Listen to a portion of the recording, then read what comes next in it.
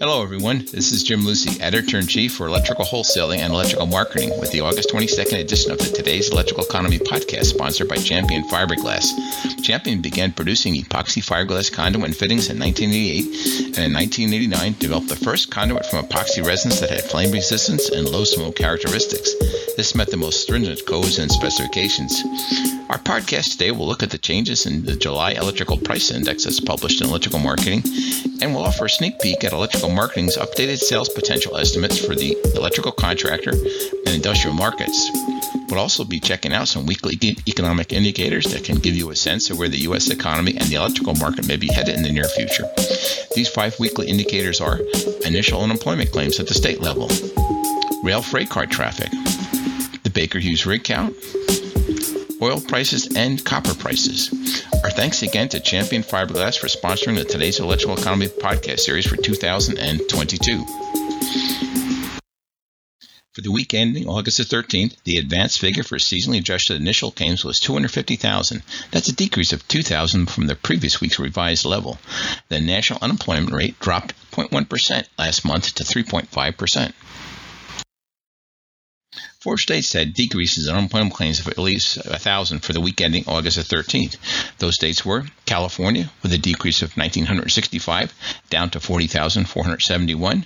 Ohio, with a decrease of 1,785, down to 6,122. Georgia, with a decrease of 1,268, and that's down to 5,507. And Texas, with a decrease of 1,161, now sitting at 13,679 advanced claims. There were only 2 states with increases in unemployment claims for the week ending August 13th of at least 1,000. Massachusetts was up 5,201, up to 6,644, and Connecticut was up 1,519, now sitting at 7,961. An interesting leading economic indicator for the overall U.S. economy is freight rail traffic. It's a measure of the amount of raw materials and finished goods being shipped by rail. The best source for this data is the American Association of Railroads, or AAR. It publishes this data weekly at www.aar.org. For the week ending August the 13th, total U.S. weekly rail traffic was 502,775 carloads and intermodal units. That's down 0.3% compared with the same week last year. Total combined U.S. traffic for the first 32 weeks of 2022 was 15,812,753 carloads and intermodal units, and that's a decrease of 3.1% compared to last year. Individual freight category patterns remain close to the recent activity, with most categories in the red compared to this time last year. Petroleum and petroleum products were down the most with an 11.6% drop, followed by metallic ores and minerals with a 7.2% drop. Grain was down 6%. Non-metallic minerals were up the most at 4.5% year-to-date compared to 2022, followed by chemicals at 3.7%, and farm products, excluding grain, at 3.6%. Coal saw a 3.3% increase. If you're tracking the oil market, you're probably familiar with the Baker Hughes rig count, which tracks the oil and gas rigs that are operating.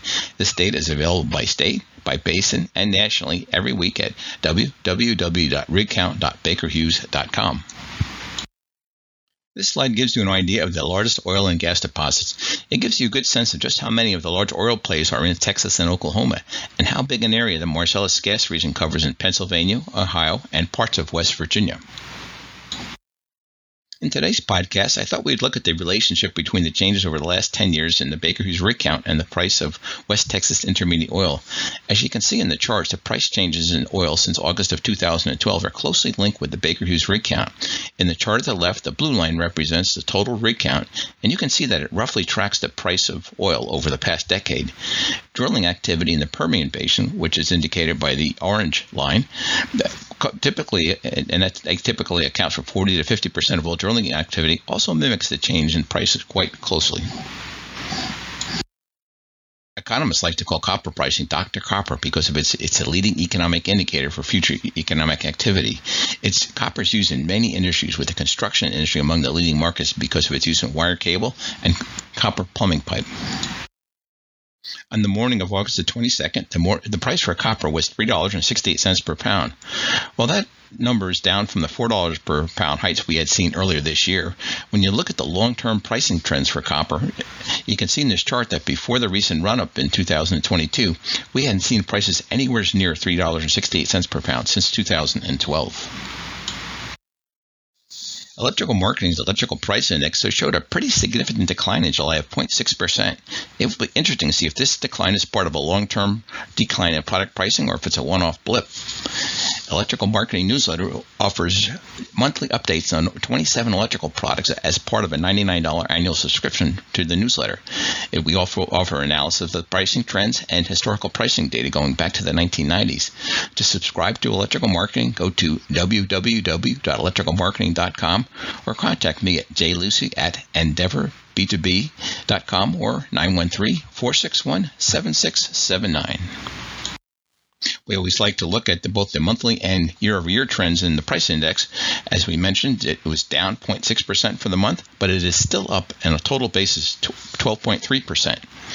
On this slide, you can see the products marked in red saw some significant price gains. They were fasteners up 2.4%, generators up 1.8%, lamps up 1.7%, power and wiring cable up 1.3%, ballast up 1%, and fuses up 1%.